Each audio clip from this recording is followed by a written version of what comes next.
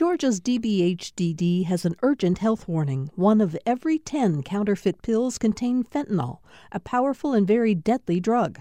Pills from friends or dealers are unsafe, and 1 pill can cause an overdose. More info at opioidresponse.info.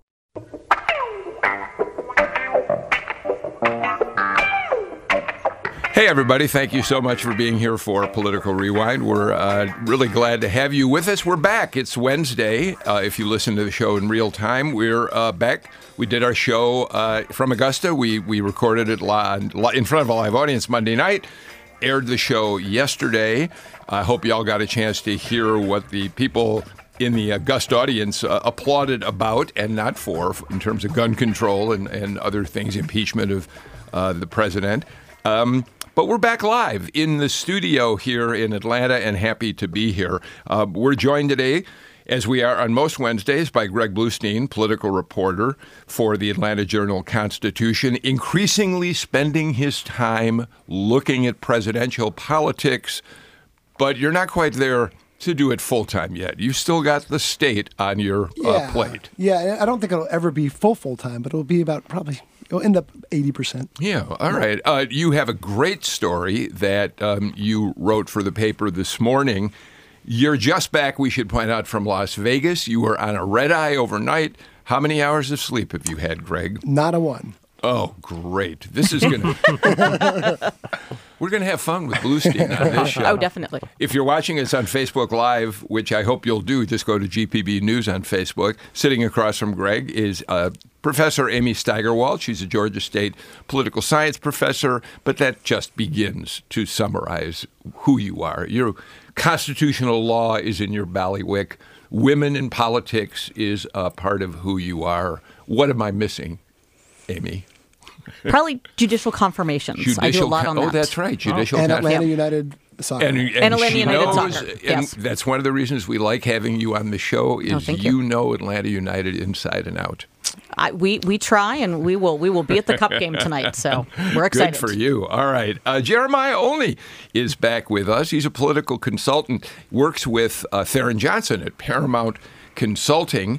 Jeremiah, have you guys picked up any candidates at this point? You still aren't in the hunt, or you're in the hunt, but you don't have anybody yet, do you? That's right. I was actually way ahead of you for once. I was going to start with that. No presidential candidates on our slate yet.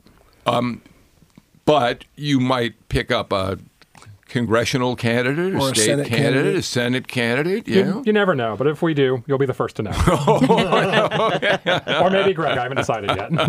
Also with us today, GPB Radio political reporter Stephen Fowler. Stephen, you went down to Macon yesterday. You made the drive to go to the Georgia Chamber of Commerce annual congressional luncheon. That was your first one, wasn't it? That's right, and I finished an audiobook on the way.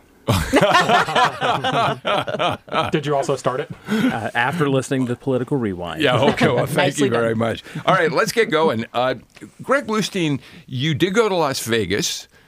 Tell us why you decided you had to be in Las Vegas yesterday. What event was going on? Well, it was the IUPAT labor union's big annual convention, but one of the main... What are those letters? You're testing me on a day when I don't have much sleep. It's an international labor union. Yeah. Okay. But Stacey Abrams was giving the keynote speech there, and it was a moment in her post-election, post-November metamorphosis from a narrowly missed, defeated candidate to someone who has staked out her 2020 plans. And she made some significant news. First off being that she's not running for president. Not a huge shock there, but she hadn't said it publicly yet. She is very open to being vice president, she said, but in the meantime, she's going to focus on a broad expansion of her voting rights group, working in now, instead of just working in Georgia, working in 20 states, mostly battlegrounds all over the nation. So this was a major. I mean, how many people were? Is this a big union that she spoke in front of? It was at Caesar's Palace. There was hundreds, maybe more than 1,000 people there, and a very left liberal union. Robert Jimison has had a full night's sleep. And he just texted that the initials stand for International Union of Painters and Allied Trades. There you go. Thank you. So you know. Thank you. It's in my story. I know you interviewed Abrams, and I want everybody to get in on this conversation, and I'll ask you about some of the things she said to you. But in the meantime, she is really back out on the circuit right now.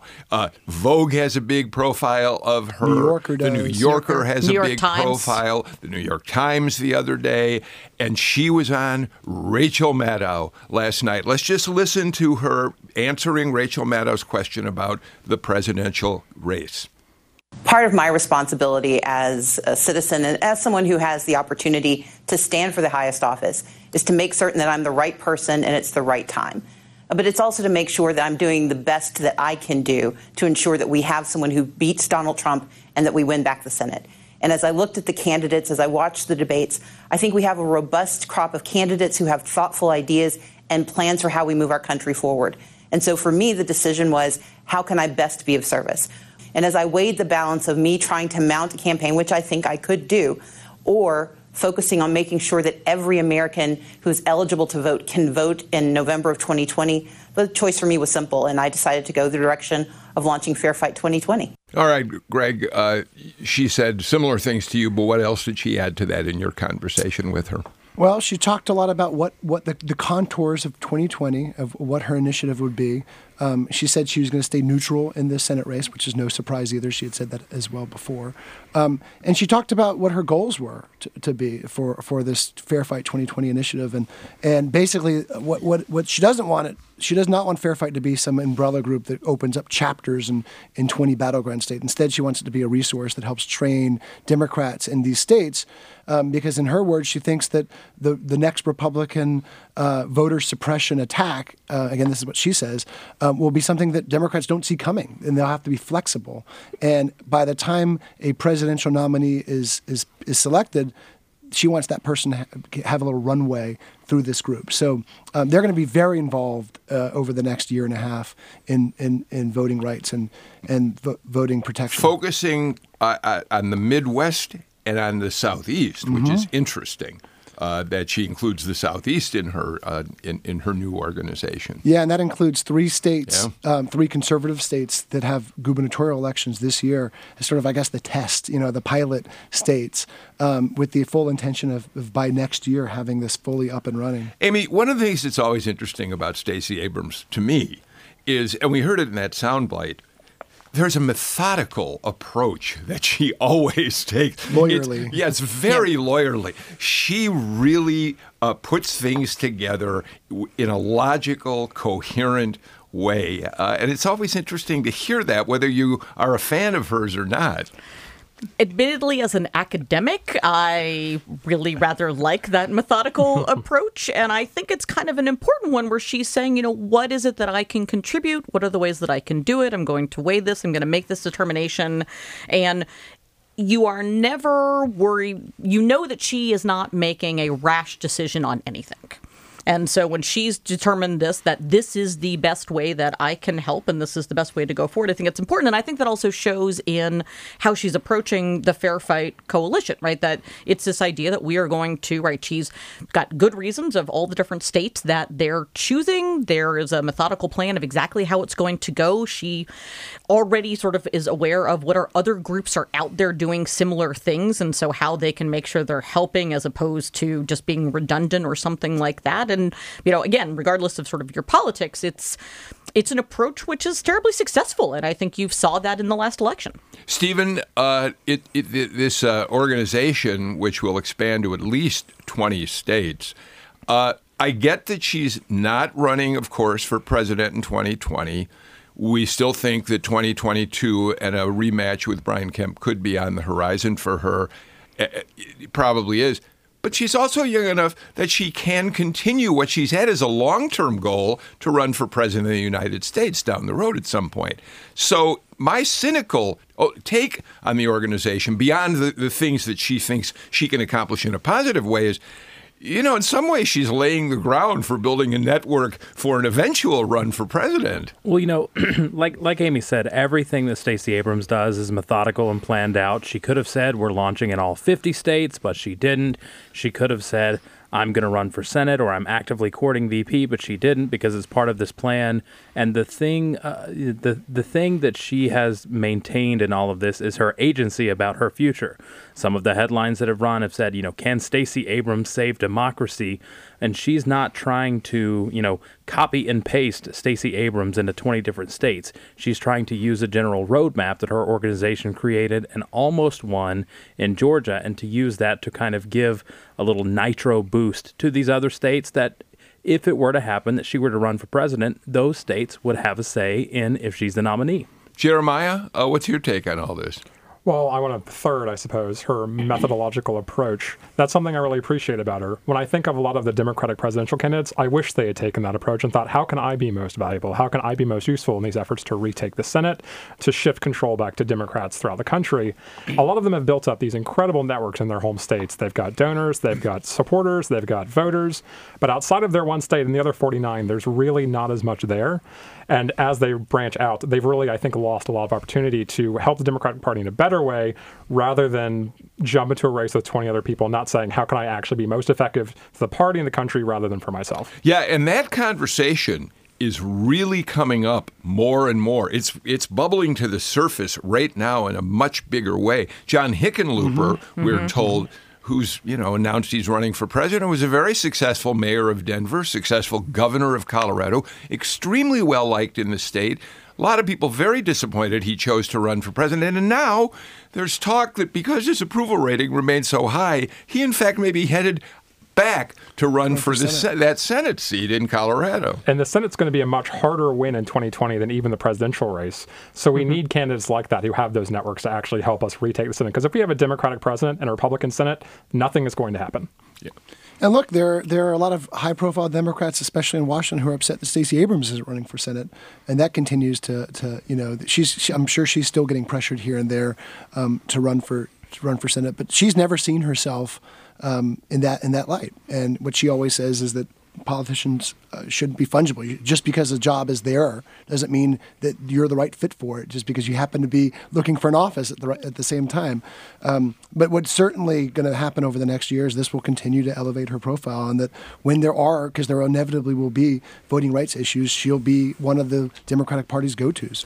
Well, and I think it's also not a minor thing that once you are an elected politician, your primary goal becomes re-election, right? At this moment, her primary goal really is policy achievement. And in this point, right, it is registering people to vote. It's ensuring that people have ballot access, that there's not ways that are blocking that. And that can get lost, right? Particularly when you get into the Congress. I mean, we know this from all the literature, that it shows that once you are elected, the thing that you have to care most about is continuing to keep your seat. Whereas right now, that actually is taken off the table, and she can instead focus on the actual policy goals in a way that a lot of times you're not able to.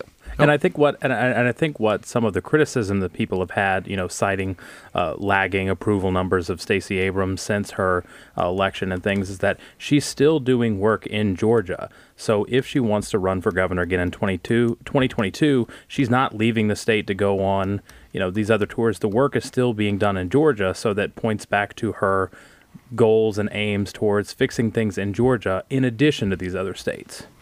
All right, well, we're going to watch how that unfolds. It's going to be fascinating to see what kind of mark she has. I cannot get over, I have to admit that as recently as this weekend, I had said to several people, Stacey Abrams remains so popular, certainly among the national media, and the Democratic presidential field seems so fungible, to pick up on a word already used there, that I thought maybe Abrams really was thinking, as she'd said a long time ago, in the fall, she could still jump into this thing. Apparently, she's told Greg Bluestein she's not. And when you tell Bluestein something, that's exactly. it. Those three words, I'm not running. But yeah, she was seen as maybe a potential rescue candidate. Yeah. But the one thing she said was, I don't see myself as a value add in the primaries. So she certainly left it open to be a vice presidential candidate. Stephen, I said at the top of the show, you took the drive down to Macon. The Georgia Chamber of Commerce has an annual congressional luncheon down there. It draws an enormous crowd of people, literally 1,000+ people, business leaders from all over the state, political leaders, elected officials. it's hard to, and this is primarily now because our delegation is nominated by Republicans, an event where Republican incumbents have an opportunity to really get a few words in with a community they want to reelect them. Yeah. Yeah, like potentially Senator David Perdue running for re-election. This was the speech that he gave, in addition to introducing the keynote of Elaine Chao, the transportation secretary, sounded very much like a introductory stump speech to why he should be the senator for the next several years coming. And give me some bullet points. Well, the economy is doing great, according to Senator Perdue. We need to protect the American way of doing business, the free market economy, as he likes to say. And Georgia and the way Georgia does business should be a national example that he's trying to get through to his colleagues in the U.S. Senate, and that different federal departments should be taking notes on how Georgia does things, which led to why Secretary Chao was the keynote speaker following him. Yeah, we're going to talk about that in a second, but before we leave David Perdue, I thought, Jeremiah, in some ways, Perdue made more news the day before the congressional luncheon. He gave an interview to the Macon Telegraph, I think it was the Macon Telegraph, in which he essentially said, yeah, there's climate change, but I'm not sure it's man-made. And the reason that is significant in this election cycle, I think, and you all can correct me, is climate change really is going to be an issue that motivates a lot of younger voters in the 2020 cycle. Yeah, but I don't think he can have it both ways. If he just says, yeah, okay, maybe it's an issue, but I don't think it's man-made, then that indicates he's not actually going to do anything about it. There are not going to be any young voters who are going to be fooled into voting for him instead of, whoever the Democratic nominee is, because he said, maybe I'm kind of there. It's not a let's wait and see for the next 10 years. It's we need to act now. I mean, I think there was this week, there was a new article on the melting of Arctic ice caps, and it's hitting record-breaking levels for the last century or so. So there is no waiting. There is no, maybe this is fine. We have to vote for the person who will do it now. And just about every Democratic candidate has an aggressive, not just a climate change policy, but an aggressive one. And that's sort of led by Jay Inslee, the former Washington governor, or maybe his current Washington governor, I should know this, who's pretty much staked his campaign around the issue of climate change. Right. Has said that's the only reason he's in the race, is to get that message out. By the way, the interview Perdue gave us with WMAZ, the TV station. Amy, let's go back to Elaine Chao, who was at the event, who, as Stephen points out, was the keynote speaker. Well, before I get, Stephen, she was not the original choice to be the keynote speaker. It was going to be Rick Perry. It was going to be Rick Perry, right. And at the last minute, they changed it, right? Right. And Jim Galloway speculates in a column that he wrote today that there's a reason they made the change. They wanted Elaine Chao to emphasize something very important to people in Metro Atlanta. Let's listen to just a moment from her remarks yesterday, and then Amy and Stephen, I'll ask you to talk about it. The department fast-tracked approvals and cut red tape to enable Commissioner McMurray, his team, and the board at the Georgia Department of Transportation to do what they know best to do. And as a result, as you've heard Senator Perdue say, the bridge was replaced in only 43 days. And as President Trump loves to hear, ahead of schedule and below budget. Amy? It's a terribly good situation to pull out. We all remember, some of us, were there or were leaving things. In fact, we were all leaving, I think, the Federal Reserve that day.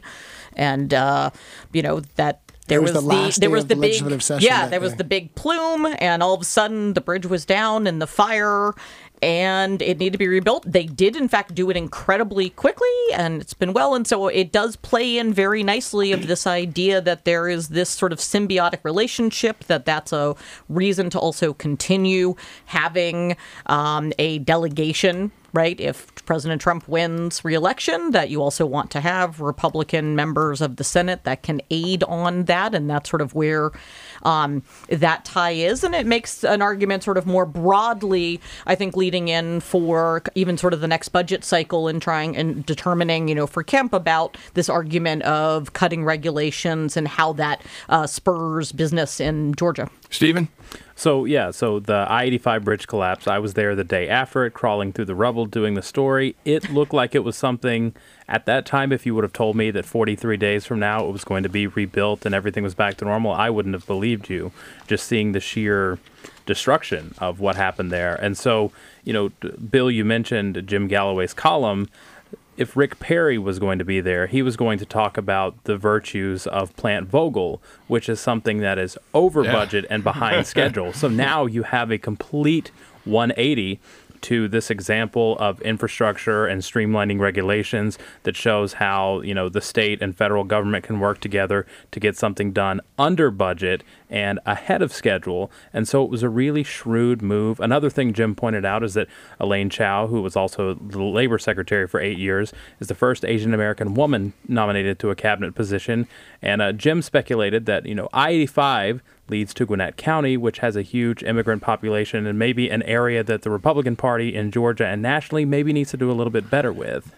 Jeremiah, jump in here. Yeah, so I think it's kind of ridiculous that this is sort of the thing they're staking their claim on in this massive event. They're taking a lot of credit for putting a rubber stamp on what would have happened anyway. Maybe they expedited it for 5 days, a week. I don't know how quickly they did it.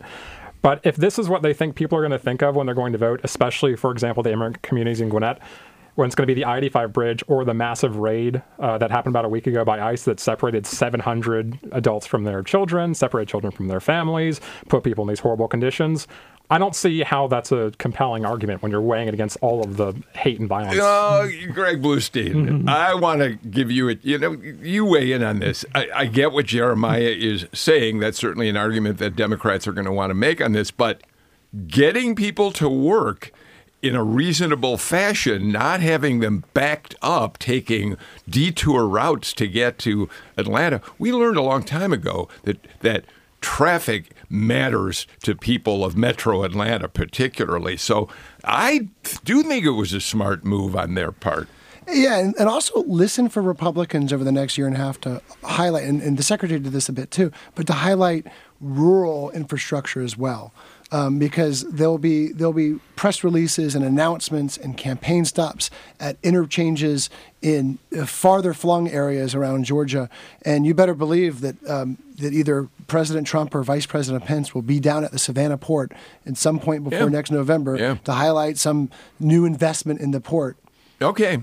Stephen, before we have to take a break, did the Republican congressman who spoke at the event, did we hear much talk about the socialist agenda of the Democrats? Did they use some of the talking points that have been emerging in the months leading up to the event yesterday? Well, this was the Georgia Chamber event. It's a very pro-business group, which includes Democrats and Republicans in the state. And so what you did hear from Senator Perdue, who has been quick to use the socialism term in his campaign and things, you didn't really hear that sort of divisive rhetoric. You actually had Senator Perdue shout out some of his Democratic colleagues for work that they've done to help people in the state. Yes, suddenly David Scott, the Democrat who's been in office now for well over, what, is he 20 years at this point, Greg?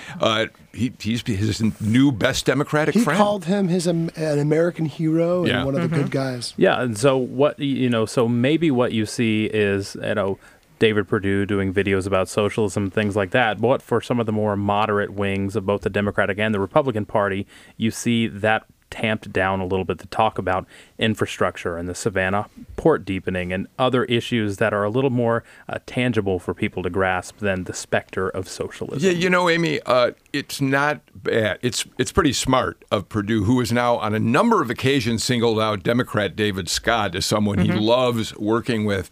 If you're trying to win re-election in Georgia, if you assume that the African-American vote is what's bringing the gap down between Democrats and Republicans, as it did in 2018 races, it doesn't hurt to be singing the praises of an African-American member of Congress. I think it's two things. I think, number one, it's that there is very much a disconnect between campaign rhetoric and what happens on sort of a day-to-day basis, especially when you're discussing policy, right? It really doesn't matter which chamber you're in, but particularly if you're serving in the U.S. Senate, you have to have bipartisan support for things that you're doing, or you will get literally nothing done. Really. But the other side of it, I think, is that, as you said, I mean, the Republican Party right now is set to have a single Republican member in the entirety of the U.S. Congress. Yeah. That will be Senator Tim Scott. There are no remaining African-American members of the House. Now that Will Hurd has said he's going to win. And so that's an issue. And it's going to be something that particularly, I think, is of importance in Atlanta and in Georgia where you have a fairly large African-American community. It also reminds me a bit of the alliance between Governor Deal and former Atlanta Mayor Kasim Reed. They often highlighted those. To the point where Kasim Reed didn't formally endorse Jason Carter, the Democrat, running against Governor Deal. All right, let's do this. Let's get a break out of the way and come back with a lot more that we have to talk about on Political Rewind. Hey, this is David Green, host of Morning Edition. I'm here to talk with you about that poking feeling, the one that keeps reminding you to support public radio. You can support the programs you love by donating your used vehicle. That old car or truck could be worth hundreds of dollars to this station. All you have to do is call, and you might even receive a tax deduction. Go to gpb.org/cars or call 877-GPB-1-CAR, and thanks. If one Republican senator had his way, apps like Facebook and YouTube would look pretty different. No more infinite scrolling or videos that play automatically. He says they are addictive. The business model is increasingly exploitative in nature. And I think that, look, these are companies that have tried to evade accountability. I'm Mary Louise Kelly. An unorthodox proposal to regulate social media this afternoon on All Things Considered from NPR News. 4 till 7 today on GPB and online at gpbnews.org. Hi, I'm Ross Terrell, GPB's reporter here in Atlanta, but I cover more than the state's largest city. I tell stories about the problems farmers in the southern part of Georgia are facing, and I report on transportation issues affecting the 13 metro Atlanta counties. We believe express lanes is our way to manage the amount of traffic or demand to give those users the reliable trip times that they're looking for. Stick with us to hear these stories and more. GPB News, stand with the facts. We're back on Political Rewind. Greg, I know you've been out of the state, but I think you can help set up the next subject that I want to talk about today. And that is Governor Deal Governor Kemp, last week, I think it's fair to say, sort of out of nowhere. Not quite. Greg's going, not. He last week said he wants 4% cuts from all state agencies to go into effect this year, and then 6% cuts in the next fiscal year, which, of course, starts in July of 2020. And this at a time when we've just learned tax revenues are up a bit in the state. Tell me, first of all, what's this about? Is this a political move on his part? It's about priorities. Remember, this is a governor who pledged to slash the budget and to rein in spending overall. He hasn't quite met that campaign pledge yet, but this is about being able to prioritize what one of his other top goals is, which is the remaining $2,000 of the $5,000 promised teacher pay raise, and that costs a lot of money. Yeah. And so to be able to get that $2,000 pay raise in the next year or two budget before his 2022 reelection campaign, he's got to make other cuts because the economy is still growing, but its pace is starting to slow. Yeah. Faust reminds me that I should make the disclaimer that, GPB is in fact a state agency. Now, the funding for shows like this does not come from the state budget, I can say very clearly. But we do get some of our operating money from the state of Georgia. So we're affected by this budget cut as well. Amy, what's interesting about it is that at the same time, and Greg makes the point that Kemp made a big promise to teachers. He's already started to put some of it in place. He's already given them raises in the current budget, but he wants to do more. But at the same time, the state is going to go ahead, the legislature is going to go ahead with tax cuts, another income tax drop in the top rate that people will pay. Is there an inconsistency there? Yes. Taxes are a large part of how, the budget is in fact funded. And so you're going to have to, so it's not only cutting that percent, but also trying to make up that windfall. And I do think what's interesting, is that the Center for Budget and Tax Policy is suggesting that, maybe there's different ways to go about what you want to do, particularly if you pay attention to who might benefit from the tax cuts that they're looking at as opposed to some other options. The other thing that I was struck by is that Speaker Ralston is already sort of saying, let's be clear about what we've got here, He's got really this kind of great quote about how, quote, Georgias still pay less per capita to operate state government than they did before the recession hit in 2007, and that it already is a really pretty lean budget. There's been a lot of cuts, and part of what's happened, now, of course, now I'm speaking, somewhat as, from the perspective of the fact that I also work for, obviously one of the state universities, is that in many ways we had to make a lot of cuts after the recession to be able to deal with the issues there. And that money, we haven't really gone back up even to sort of where we are.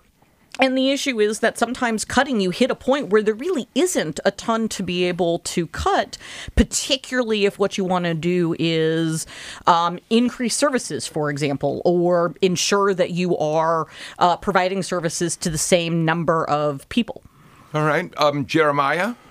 I kind of want to talk about the consequences of that lean budget. The fact that we're thinking of cutting it, to me, is insane. I'm going to consult my notes because I want to make sure I get this right. Our lean budget means we have the 45th lowest or the 45th worst spending per patient for Medicaid in the country. We have the 37th in per student spending for public schools. We have the 10th highest poverty rate. We have the 5th highest uninsured rate, and we have the 4th highest incarceration rate.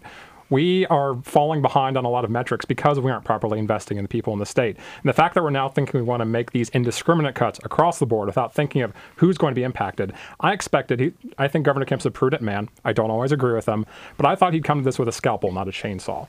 I think if you cut public health, you cut all these other agencies just 4 to 6%, a lot of people are really going to suffer as a result, especially if you do it alongside cutting $550 million in taxes to the budget. Well, and actually, just a quick note on that I remember, so this is back quite a long time ago in the midst of the recession, but I remember that the universities got asked, okay, if you had to cut just off the top line of your budget, we want all of you to show us what it would look like if you cut, I think it was 5% at the time. And one of the things that's also really interesting is that some of these things we can cut them, but they also bring in their own revenue. So I remember one of the issues that sort of showed up on the line for Georgia State was cutting the Georgia State daycare, which, sure, if you look on the budget side of it, you've got the salaries for the people that work in the daycare and all of that, but when you actually look at the revenue side, it is either neutral or it makes money. And so I think there's also the fact that what we don't always pay attention to is that some of these government services also themselves do bring in money and do bring in funds such that it becomes difficult to do that kind of across the board cut without kind of recognizing what we're actually talking about. And that's what we heard a lot of during the recession cuts about a decade ago, that a lot of the fat had been cut, but now they're cutting the bone. Now they're cutting the essential services. And Speaker Ralston said as much. I mean, he said that, look, he wants people to know these cuts will be painful. They will affect the services that Georgians rely on. And I think it's actually kind of remarkable that they're holding these hearings. These are very rare, to say the least, holding these hearings this year rather than waiting until the legislative session next year to start hashing out this debate. Well, here's the other aspect of this, though, that I think is important to point out. Most economists do think that the economy will start slowing down later this year and certainly well into 2020. If, in fact, they're anticipating that slowdown and want to get ahead of it, that's a fairly good argument, Greg, for going ahead and making some cuts. Now, we can argue about how you make those cuts, but this might be a prudent approach to an economic slowdown. And there's also a second effort, too. He's also forming a special economic development type committee that will look at regulatory changes and could also look at new ways to raise revenue like casinos. And that debate has been going on for decades here. But expect that to surface again, too. Things that can entice more spending and more revenue in Georgia. But, sorry. Go ahead. Also, if we're talking about, preparing for an economic slowdown, the last thing we should be doing is cutting taxes, like at the very top of the income spectrum. Like I said, it'd be about $550 million out of the budget if we cut taxes like they want to do next year. And the average Georgia family would save about $42 a year. Who is that really designed to help?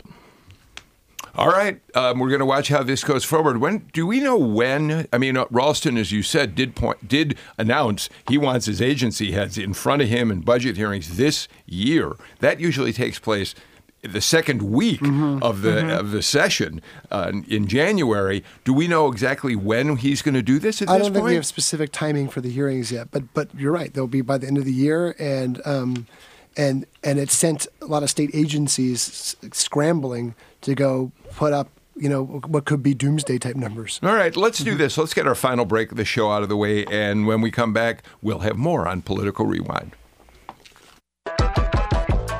I'm Taylor Gann, GPB's Morning Edition producer.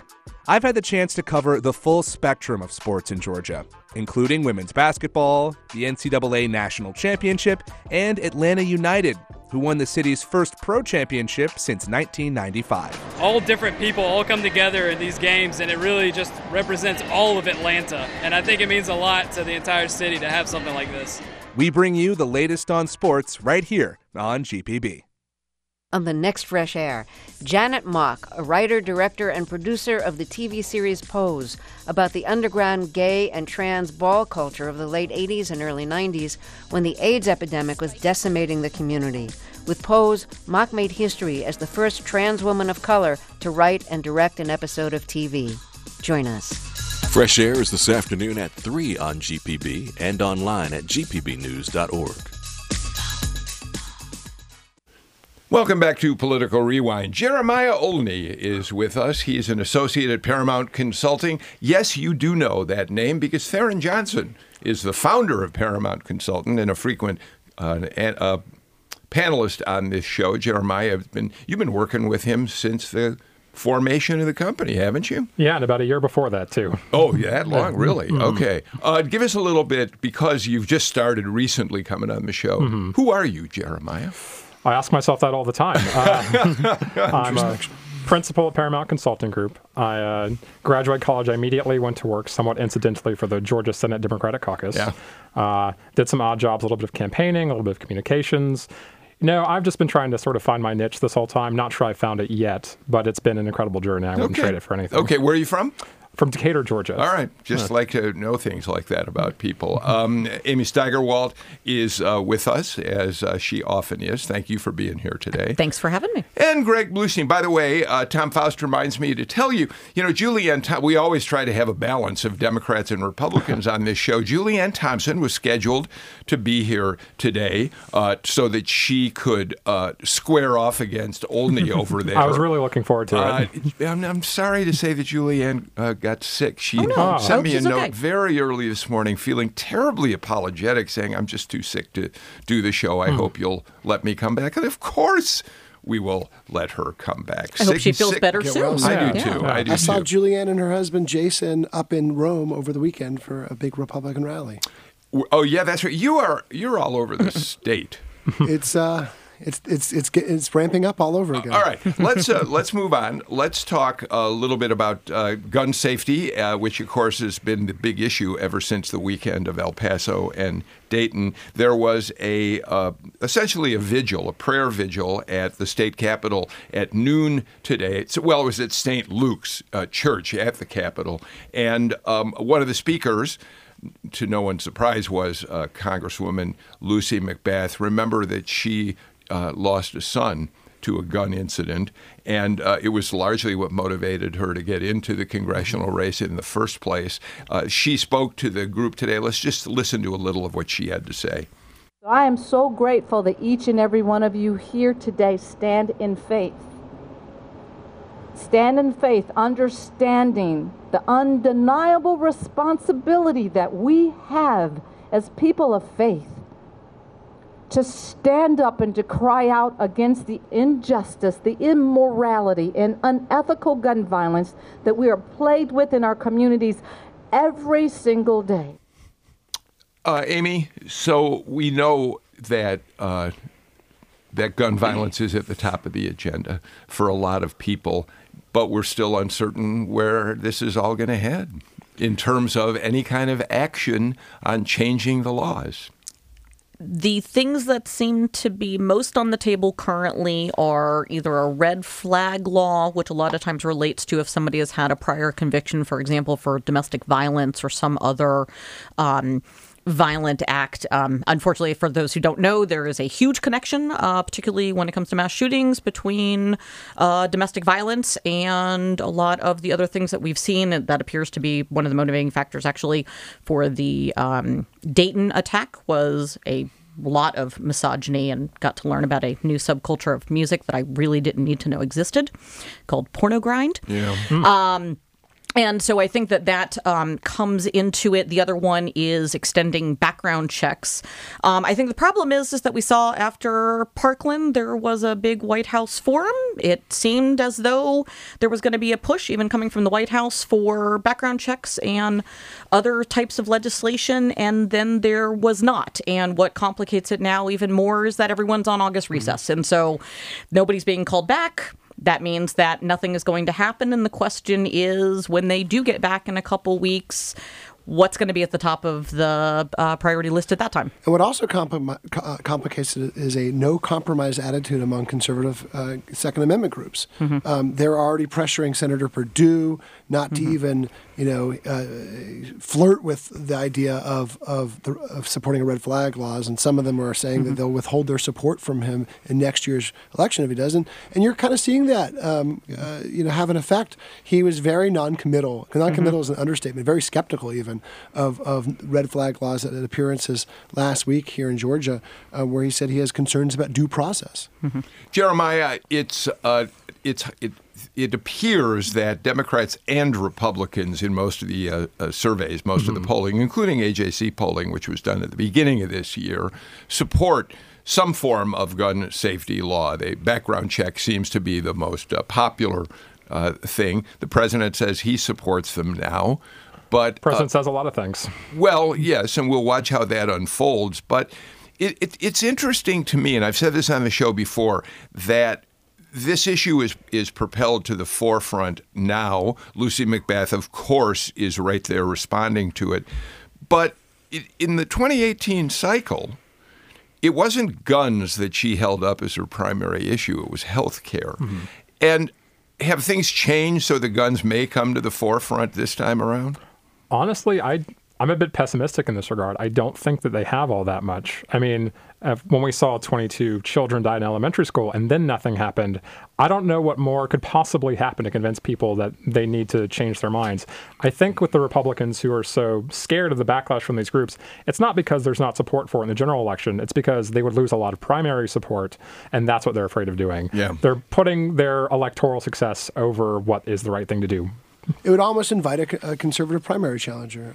Jeremiah is right, and that does look in the Georgia governor's race. You saw that. You saw every single candidate running for governor, all five of them, try to outflank each other in terms of their support for gun bills. And you saw an Army Ranger being depicted as a Benedict Arnold because he briefly said he supported raising the minimum age to buy certain guns from 18 to 21. So it's a very thorny debate for conservatives, for Republicans, especially in red-leaning states like Georgia. All right. It's going to be an issue that we'll be talking about on Political Rewind clearly for months to come, all the way through, I would imagine, the election season. The farmers of Georgia, your colleagues filed a piece for the AJC on the fact, Greg, that farmers here are more and more frustrated with the trade war, especially with China. The president just last night, I think it was, or sometime yesterday, announced that he was going to delay the latest round of tariffs that he intended to impose on Chinese goods the response by the Chinese was, we're cutting off all purchases of American farm goods.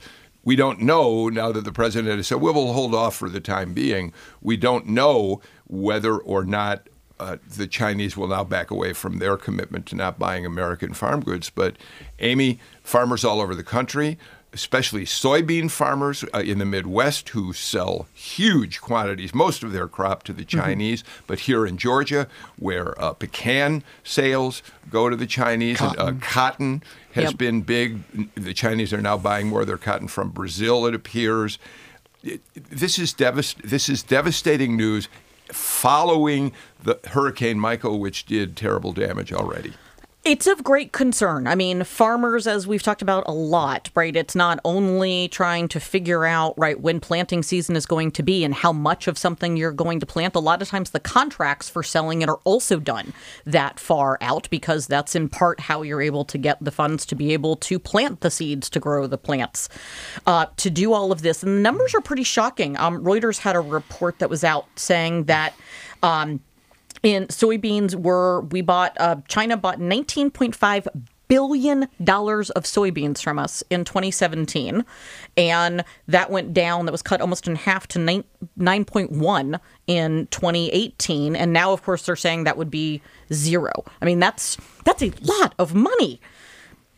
And yet, lots of money. And so it's unclear what's going to happen. And certainly, right, part of this also is that nobody knows what's going on from day to day. Okay, but at the same time, Jeremiah, I'm sure much to the dismay of Democrats, the farmers of South Georgia, in anecdotal conversations with reporters about President Trump, are sticking with him. They have told reporters from any number of publications, yes, this is hurting us, but we know in the long run we're going to win because of his policies. We'll see when polling starts happening in that part of the state, but right now, perhaps he's getting the support he wants from them. Oh yeah, absolutely. But the only reason I think he's maintained that support is because he's functionally paying them to keep it. He's, I think, allocated something like $28 billion to mitigate the effects of the trade war. Yeah. But that's only going to go so far.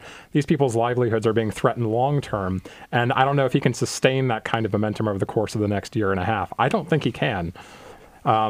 There's really no reason to stand behind him on this. He's going back and forth constantly. We don't really know what his ultimate objective is. He has no plan. I think this is going to blow up in his face. And if we have the kind of volatility in the stock market like we've seen just this morning, it's only going to keep getting worse. And these are not parts of the state where Trump won a narrow victory in 16. These are some counties where he won 80-90% of the vote. Exactly. That have no local Democratic elected officials and have been solidly Republican now for decades, some of them. So it's incumbent on Democrats to try to give them a reason to switch their allegiance, and Democrats have really struggled historically in these areas. They used to dominate these rural areas, and since really the early 2000s, there was a steady evaporation of Democratic support there. Meanwhile, Agriculture Secretary Sonny Perdue appeared in front of a group of farmers. I can't find the article right now on my computer, Greg, and you may not be able to either. But he was with a group of farmers somewhere, I think, in the Midwest. I think it was in Minnesota. It was in Minnesota. I think so. And he was being assailed about all this by these farmers and chose to make a joke, which no one thought, apparently, in this group. It's been reported. It was very funny. Do you happen to have that? I have it. He said, I had a farmer tell me this in Pennsylvania. What do you call two farmers in a basement? A wine cellar. Oh, a wine, W-H-I-N-E, cellar. And this comes amid the whole the tariffs and trade war talk, and so he got a mix of some laughs but boos there, and that was widely reported how poorly that sort of came off. I would certainly like to extend my thanks for that gift to Democrats. Well, all right, we'll see how that plays out. And as always, we're an 18-station network, so there are an awful lot of you out there who are listening to us from parts of the state which depend on agriculture, and it's our goal to keep you informed and to keep you in our thoughts about how we talk about politics in this state as we move forward. Finally, today, Bluestein, we got 5 presidential candidates coming to Georgia, to Atlanta on Friday for it's a conference being run by African-American faith leaders, right? Pastors. But there's going to be some 5,000 young African-American youth, I guess? Yeah, mostly millennials. It's going to be a huge undertaking. Friday and Saturday, 5 different presidential candidates who will highlight their policies, not just, this is going to be really interesting, not just their platforms in healthcare, but also their rural policies. We were just talking about rural Georgia, and South Bend Mayor Pete Buttigieg actually intends to highlight his broadband plan, his $80 billion broadband plan that he just unveiled this week at this conference. So he gave you that story. This is worth mentioning. His people called you and said, you can have this exclusively, right? Mm-hmm. And what I said when you mentioned that is, it strikes me that says something about the Buttigieg campaign's understanding of the political map and the interests of various people around the country. They get how important rural broadband is right now to Georgia. Now, most campaigns ought to be aware of that sort of thing in a state that's going to be in play next year. But the fact that they turn to you for this to give you the story means they do get some of the dynamics of this state. Yeah, the last year, if you ask both Governor Kemp and Stacey Abrams what were one of the top 3 issues in rural Georgia, time and again, it was the lack of widespread broadband that is not just a education and access issue, but also a healthcare issue. Well, and it's also important to remember that, the demographic diversity in Georgia is not just in Atlanta. Yeah. It's also in a lot of the rural areas, right? Sumter County is, I think, 40 or 45% black, right? There's a lot of areas. And also one of the most competitive territories in all of Georgia. Exactly. And so, that's important to remember. And broadband is a huge deal.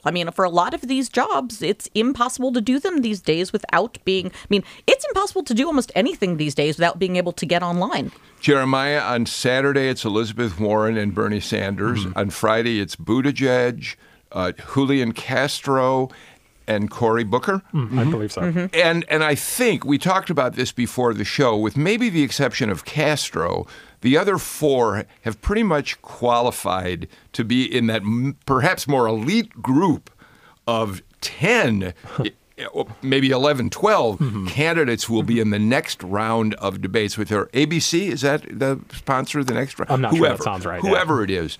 That, if you're a Democrat, as you are, seeing the field not narrowed in perpetuity going forward, but at least to have a more focused debate, I would think is a good thing for your team. I absolutely agree. I'm ecstatic about it personally. I think the last 2 debates have been fun, but not necessarily very substantive, not very helpful to people looking to what candidate they want to support. Ideally, what will happen here is, my impression is that if they have 10 candidates, they want to keep it to 1 debate. I would really be unhappy if they did that. I would love to see another 2-night debate, have 5 candidates on each stage, because it's all about the viral moments anyway. It's going to be about who says the most eloquent, most intelligent thing. We don't need to worry about viewership figures over those 2 days. It's going to be endlessly reported on and commented on and tweeted about. So I'd like to see them have the opportunity to get more than 30 seconds of talking points and then 15 seconds of rebuttal. I'll take the other side of that. I'd love to see them all on one stage rather than dividing some of the top candidates who you have to wait for, to see Biden on a separate stage as, let's say, Bernie Sanders. I'd love to just see them all together on one stage finally. Tie-break it. I guess I would like to see all of them on one stage, but as much as this might pain people, a longer debate, because debate. I think we need to think as I know. Not that we really want 5 hours, but maybe even single topics. As Bill has said, if you can watch soccer for 45 minutes straight, you can watch a debate with people talking substantively. All right. Amy Steigerwald, you got the last word on today's Political Rewind. We're done for today. We're back again at 2 o'clock on Friday with another show. One of the interesting topics we'll discuss is that both Ted Terry and Teresa Tomlinson, Democratic candidates for U.S. Senate, are now supporting a commission to look at whether there should be reparations for slavery. Good move, bad move. We'll talk about it on Political Rewind Friday at 2. Take care, everybody. At a time when information continues to come at us faster and faster, sometimes you need to hit pause and rewind. NPR's Throughline takes you back in time to the source of the news stories filling your feed. Find NPR's Throughline wherever you get your podcasts.